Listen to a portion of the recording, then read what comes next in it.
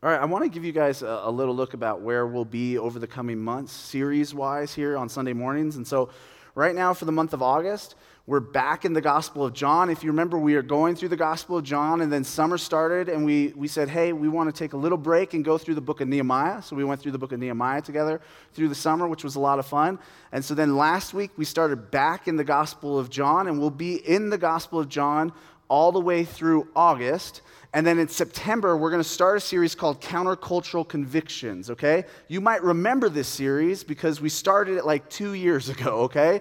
And then we started going through it, and then COVID happened. And since it talks about a lot of these kind of countercultural things that can often be seen as controversial, we said, I don't know if we want to preach these things to a camera.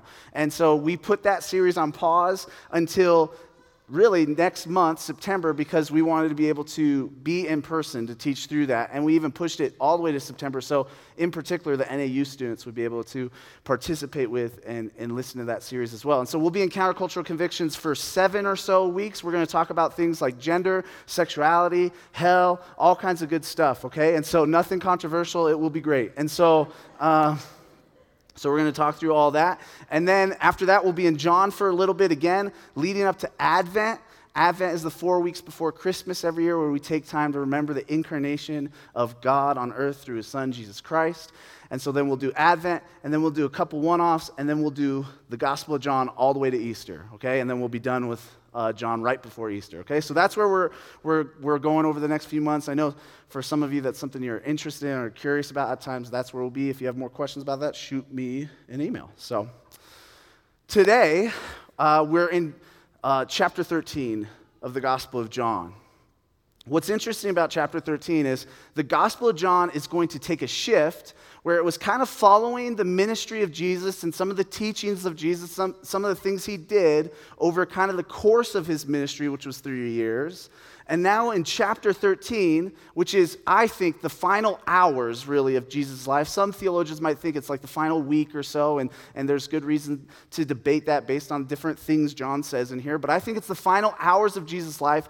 And John, before he's resurrected, of course, John takes 7 whole chapters to just talk about these final hours, these final moments with the disciples, talking to them, teaching them, doing different things. And so as we're in these 7 chapters, we're going to be really just moving towards the cross, moving towards these final hours of Jesus' life. We're going to see these things that I think that Jesus is going, hey, this is really important for me to teach you guys before I die on the cross.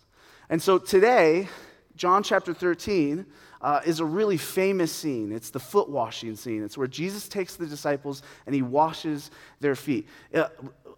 Surely, if you've grown up in the church or been part of the church for a while, you've probably in like 5th or 6th grade, you had to wash your friend's feet at like kids' church or something like that. Like this is something that's a really famous story for us. And I know I love to tell like an opening introduction or illustration to help draw us in, but everything I thought of just kind of felt short because all I want us to do today is to look at Jesus and to listen to Jesus, right? It's not going to be a flashy sermon. I don't even know if it's even going to be all that insightful. These are bad things to do as a speaker at the beginning. But I just want us to look at Jesus and listen to Jesus. Because I think sometimes faith in our circles is treated like kind of this assent to truths, this agreement to all these truths. And that is part of our faith. Hear me, that is part of our faith. But I think sometimes we miss that our faith is a lot more like falling in love than ascending to truths. Right? And I'm not trying to get weird with it and be like, you have to have this romantic, weird relationship with Jesus. I'm just saying that when we look at Jesus, something should stir in our hearts. We should be drawn to him. We should love him more deeply. And so my hope for the sermon today, as we look at this famous scene that no doubt you guys have heard all sorts of preachers preach, my hope is that we would look at Jesus and listen to Jesus. Okay?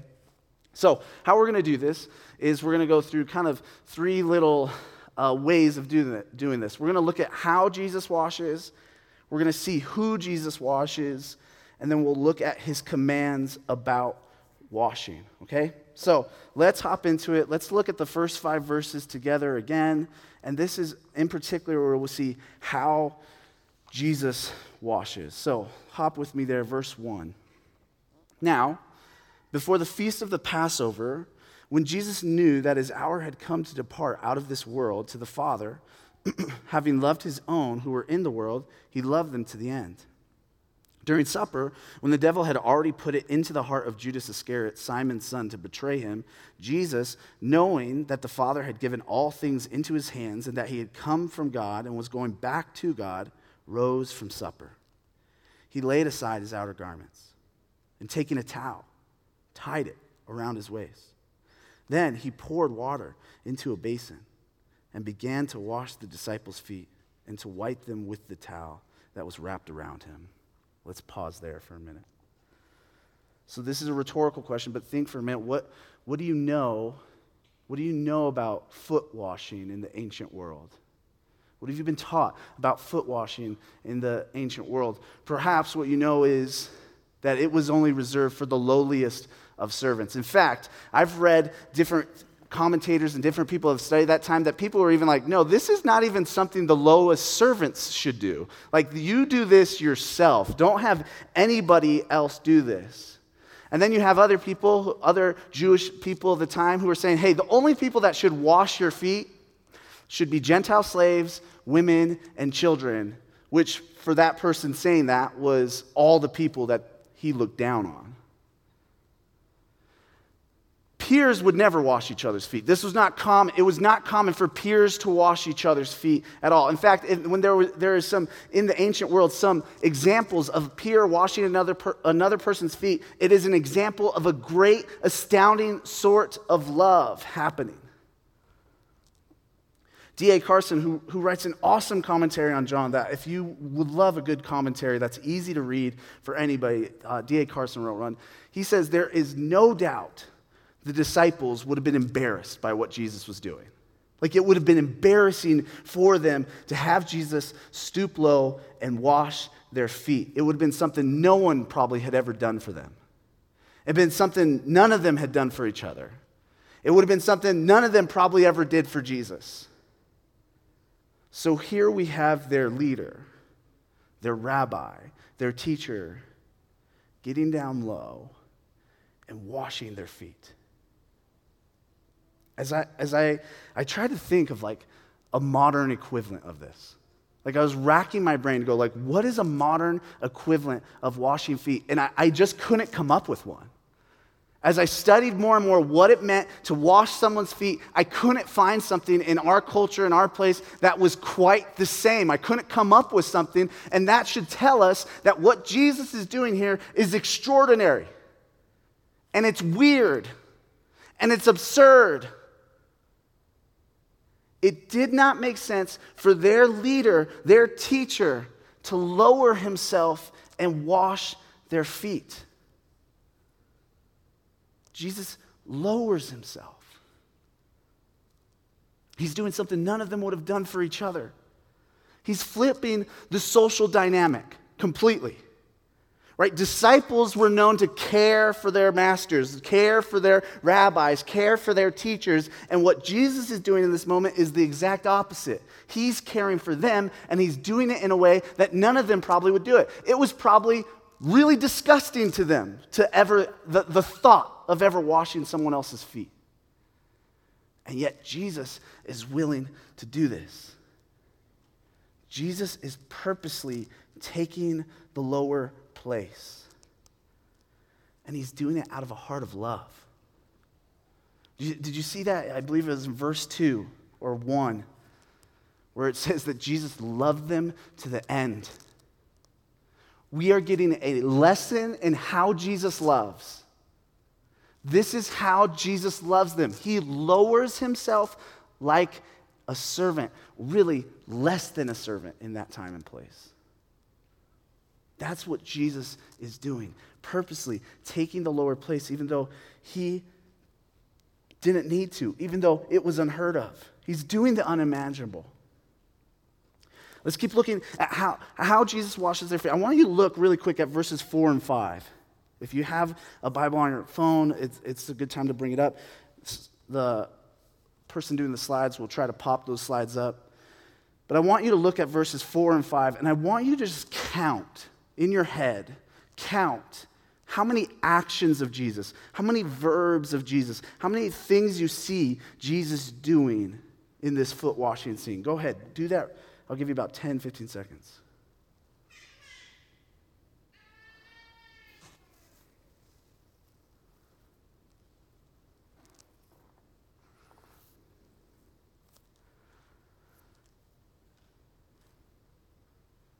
Did you see? 7 things. 7 things Jesus does in this scene. 7 physical movements of Jesus. He rose from supper. He laid aside his garments. He took a towel. He tied it around his waist. He poured water into a basin. He washed the disciples' feet. He wiped them with the towel that was wrapped around him. Why so much detail, John? I don't know if you guys ever get this feeling when you read the Bible or the Gospels and you go, I could use just a few more details about this particular scene, right? Like all the time, I'm like, I could just use a little bit more, please. I'm very confused. And yet this scene of foot washing, these moments have 7 different details. 7 different actions and physical movements of Jesus. We can literally imagine what it was like. We can know it down to the detail, what Jesus was doing, how Jesus was moving. John, why so many details here? What's also interesting is John, he probably wrote this 40, 50 years after this event. So you're telling me, John, 40 to 50 years after, you remember this? You remember all these details? How could that be? Because John was experiencing the love of God that night. John was seeing God's love physically move towards him and the other disciples. John could not forget that night. He could not forget the details of that night because it was a powerful night of love being expressed to him and the other disciples. And so I imagine for John, that moment, that night is like in slow motion for him. Right? You've seen all the rom-coms, and I hate to use this example, but there's always a point in the rom-com where they're like, I remember the first night I saw him or her, or it happens in the movie, and everything slows down, and there's like wind all of a sudden in their hair, and they see everything, right? They remember it. And no doubt, probably a lot of you remember the first time that you met your spouse or someone you've fallen in love with. This night for John was so powerful that 40 or 50 years later, when he's writing it, he remembers the details of it. It happened in slow motion for him because God was loving him that night. It's interesting, too, because I think Peter really remembers it as well, because in Peter's letter, in one of his letters to the church, he actually has this command for the people of God. He says, clothe yourselves in humility.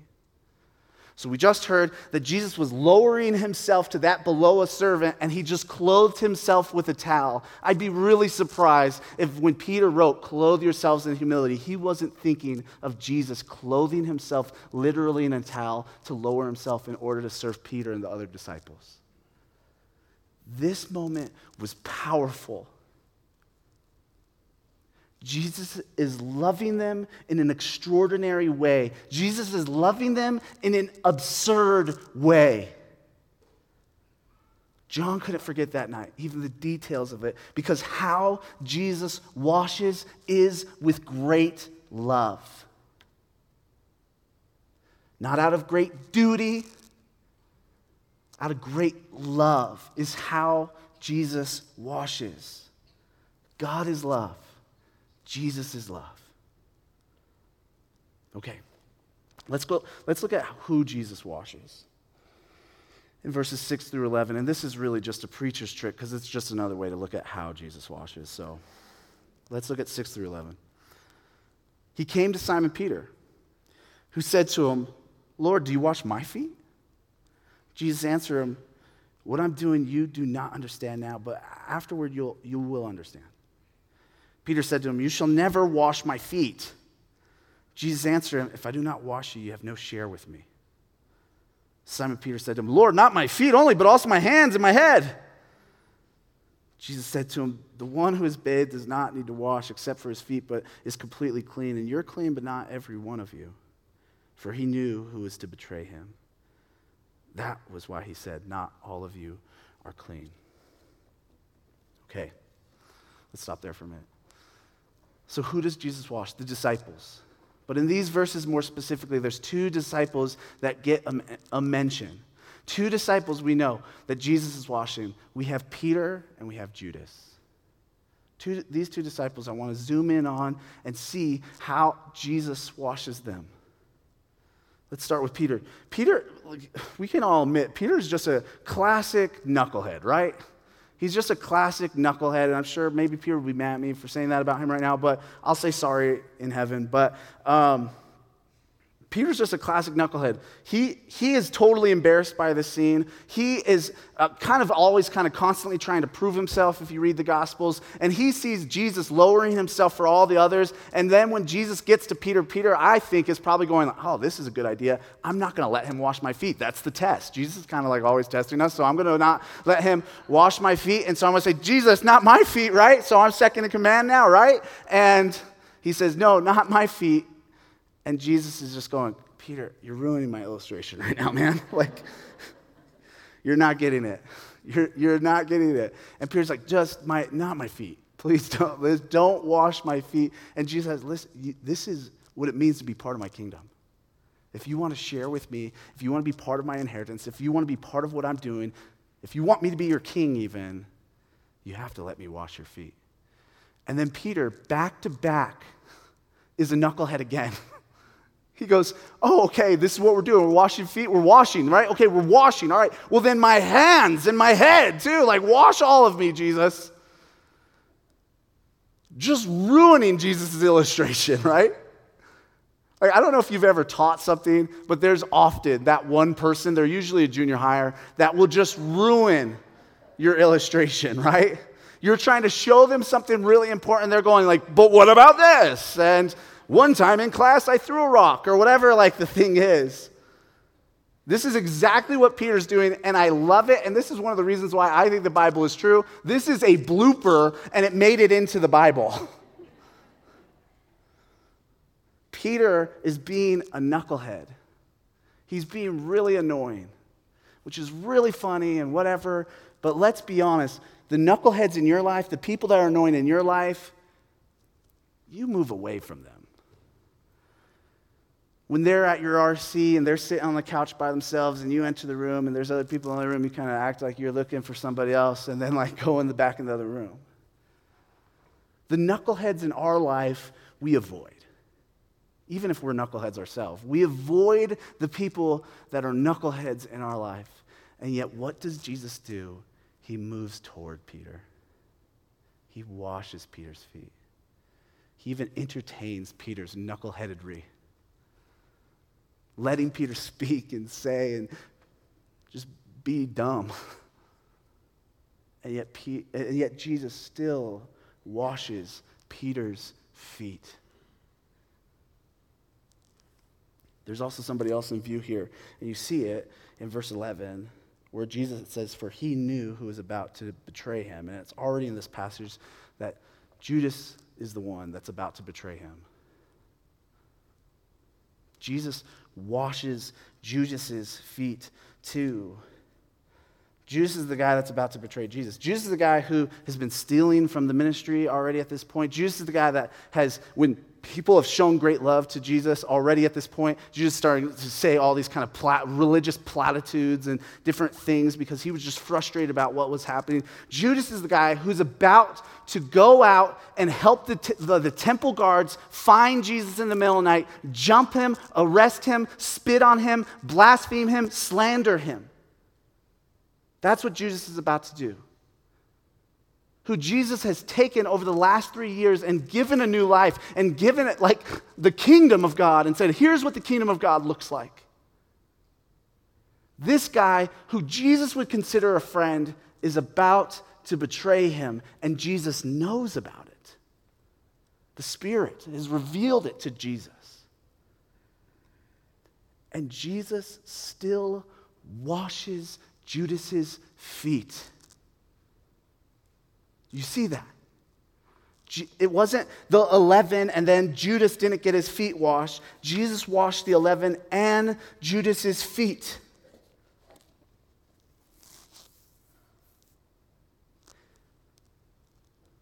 Like, I could think of friends I've had that have really hurt me. That have really hurt me in my life. And have betrayed me. And I can't imagine washing their feet now, even years later, as I wrestle with forgiveness, as I fight for forgiveness. I can't imagine doing something like this for them.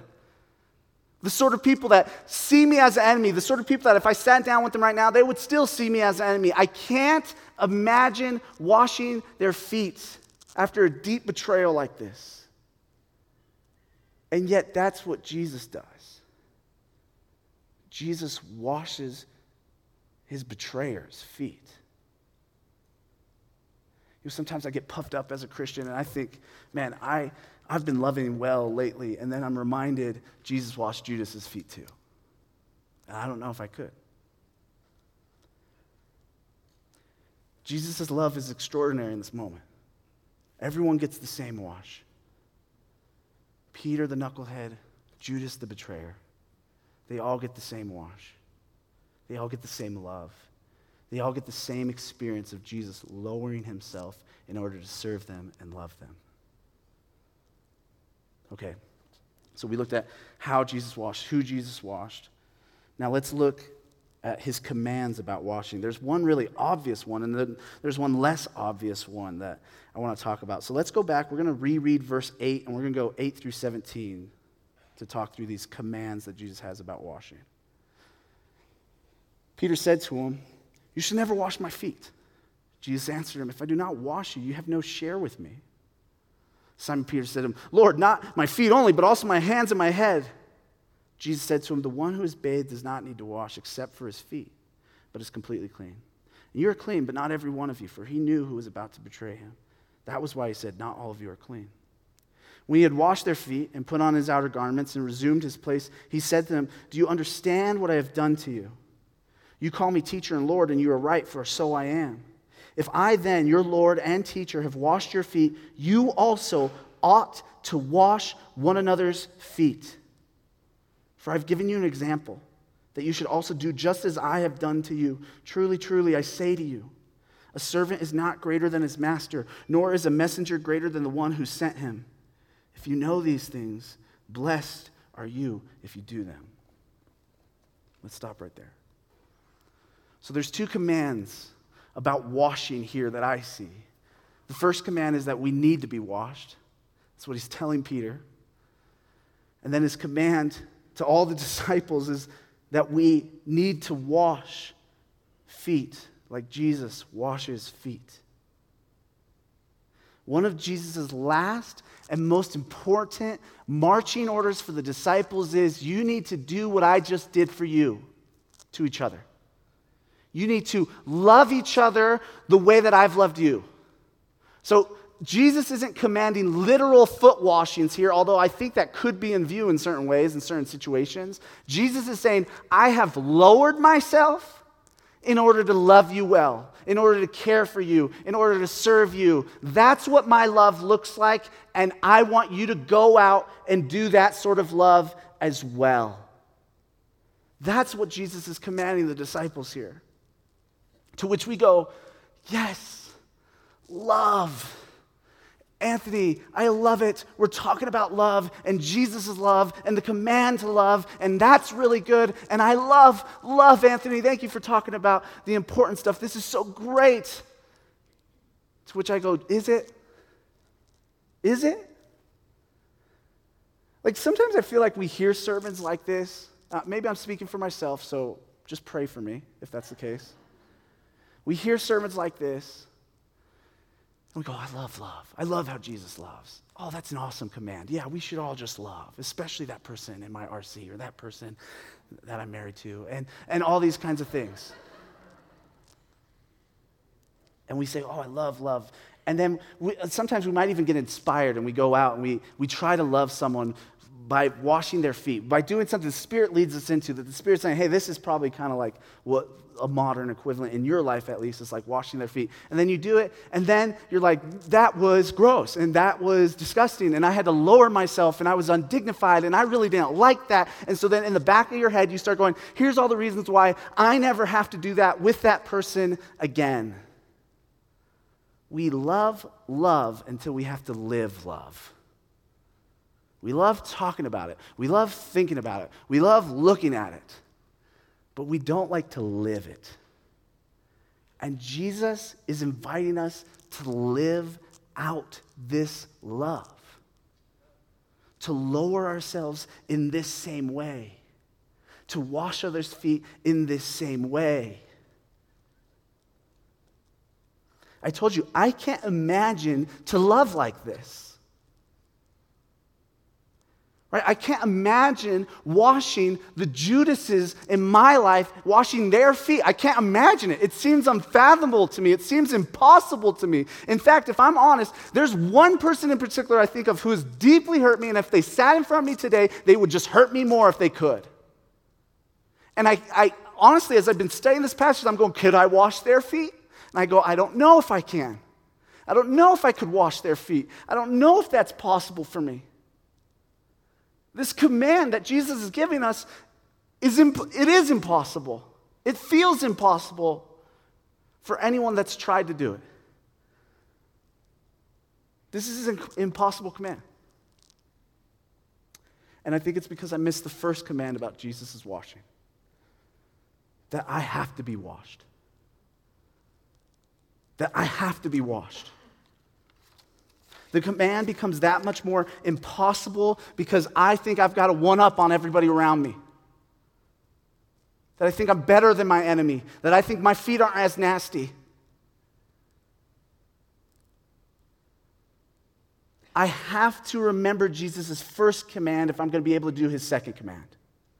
I can't will myself to wash feet the way Jesus washes feet if I don't remember that Jesus has washed my feet. Right? Jesus says, you can't have a share with me, Peter, unless you let me wash your feet. And I think that Jesus might be saying to me at times, Anthony, you can't have a share with me unless you remember that I've washed your feet. I've washed your feet, Anthony. I've washed your feet, Redemption. And that is the only way that we will be able to do this impossible command. Is if we can sit and remember and be that Jesus has served us in this way, that Jesus has lowered himself for us. That is where we find the power to do this impossible command, not our own strength and will, not from reading this and deciding to do it, but because we remember that Jesus has washed our feet. Jesus shows us that kingdom love, that the love that's in his kingdom, it's rooted in humility. Lowering ourselves. But for us to be rooted in kingdom love, we have to let the King wash us, and we have to remember that the King washed us. So does the command to love like this feel impossible? It is impossible. Let me help you out. It's impossible. Until you're rooted in the King's love. Our sin is like nasty feet.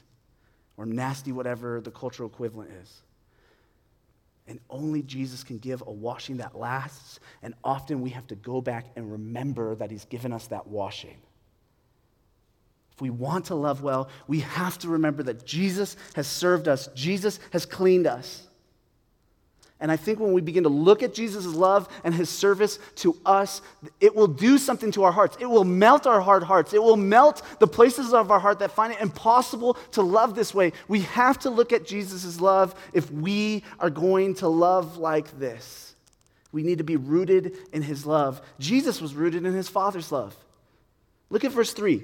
Look at how he's rooted in the love of his Father. It says, Jesus, knowing that the Father had given all things into his hands and that he had come from God and was going back to God, does what? Rose from supper. Because of Jesus' security and the love of his Father, he could get up from supper and begin this process of washing their feet. We need to be rooted in the love of our Father and the love of his Son towards us if we're going to do this. We have Jesus' love. All of us knuckleheads and betrayers alike have his love. He has served us. He has shown us this great love. And when we remember that, that's when we can love like Jesus. Jesus' love will make you brave. Jesus' love will make you strong even though you're weak and you cry all the time. That's personal. Jesus' love will make it so you can lower yourself in these ways over and over and over again. But only Jesus' love will do that. We usually love out of obligations or preferences, right? We feel obligated to love somebody because we read a Bible verse about it, or we prefer to love somebody because it just is easier that way. Kingdom love is rooted in the King's love of us. Not obligation, not preference, fueled by the love that Jesus has shown each and every one of us. I want to put up this Tim Keller quote. It kind of fits the sermon, it kind of doesn't, but I just like it, so we're going to read it. Tim Keller says this: if you do not give up, but continue to love the unlovely in a sustained way, they will eventually become lovely to you. The only sustainable way to love is to be rooted in Jesus' love. That's the only sustainable way. That's the only way that you're going to be able to keep loving people the way that he does. And when that happens, you will begin to see them with the eyes that Jesus sees them with. The people that are unlovely to you will become lovely to you because they're lovely to Jesus. And you're so rooted and anchored and centered in his love that you'll be able to express that love to the unlovely in this world as well. This command to wash each other's feet is impossible, but it's what Jesus is inviting our church into. It's what Jesus is inviting everyone that follows him into. What if we were a church known by our foot washing? If it was literal, that would be weird. But what if we were known that we did these things that looked like this, whatever those things might be in each of our lives? If we were known as a body of believers that went out of our way to lower ourselves in order to serve and love and care for people, what if we were known for that, church? Instead, I fear we're known to be like the church in America. We're mostly known as kind of like the truth fighters. Like we're always fighting over truth, right? Like all your non-Christian friends you went to high school and college with, they watch you on Facebook like, oh, there's the truth fighters again. Fighting about truth, fighting about the right way to do things, fighting about this, fighting about that. Which is crazy because some of Jesus' last marching orders weren't like, you know what we got to do? We got to be truth fighters. Listen, in 2,000 years, there's going to be this thing called social media. And you want to express all of your opinions on them, and you want to blame Jesus for all of your opinions. That's what we're going to do. That's not what he does. One of his final illustrations, one of his last marching orders to us, there's a few, not just this, but one of the last things he says is, go wash people's feet like I just washed your feet. Go do what I just did. Church, what if that became a core part of who we were? What if that became a core part of how the world saw us and knew us? Oh, those are the foot washers.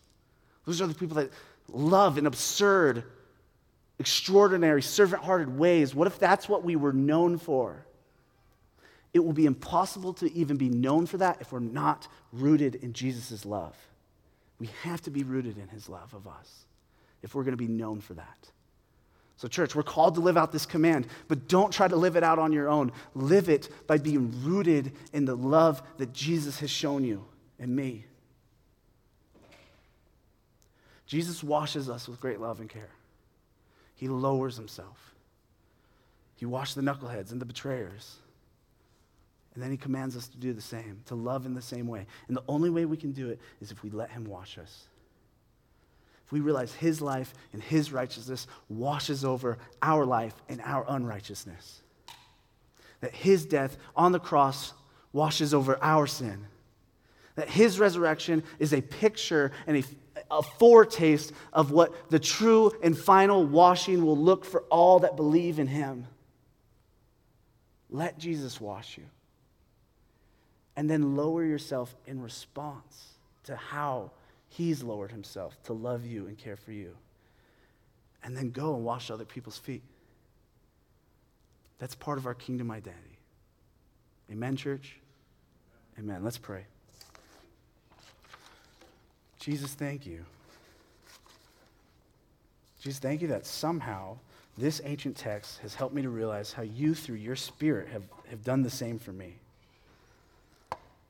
Jesus, sometimes when I read this passage, I feel like I was in the room too, getting my feet washed by you. Thank you for that mercy, that this would be my experience. God, I pray for each of us in here today that would be our experience. Holy Spirit, would you have mercy on us? The account of it should be enough for us, God, but often it isn't because of our own sin and messed up nature. And so, God, I ask that for everybody in here today, that we would leave going, Jesus washed my feet. Spirit, would you do that for us? Would you have that mercy towards us? And then, God, give us the ability to be so anchored and centered in your love that we can go out and love just like that. God, I also ask, listen, some of us need to repent. Some of us need to turn away from the things that we have been turning towards that are sin or that are ways of life that we blame you for when it's really not the way that you have for us. Jesus, be merciful to us. Correct us. Help us to see where we need correcting. God, we love you and we need you. Please move in us this morning. Amen.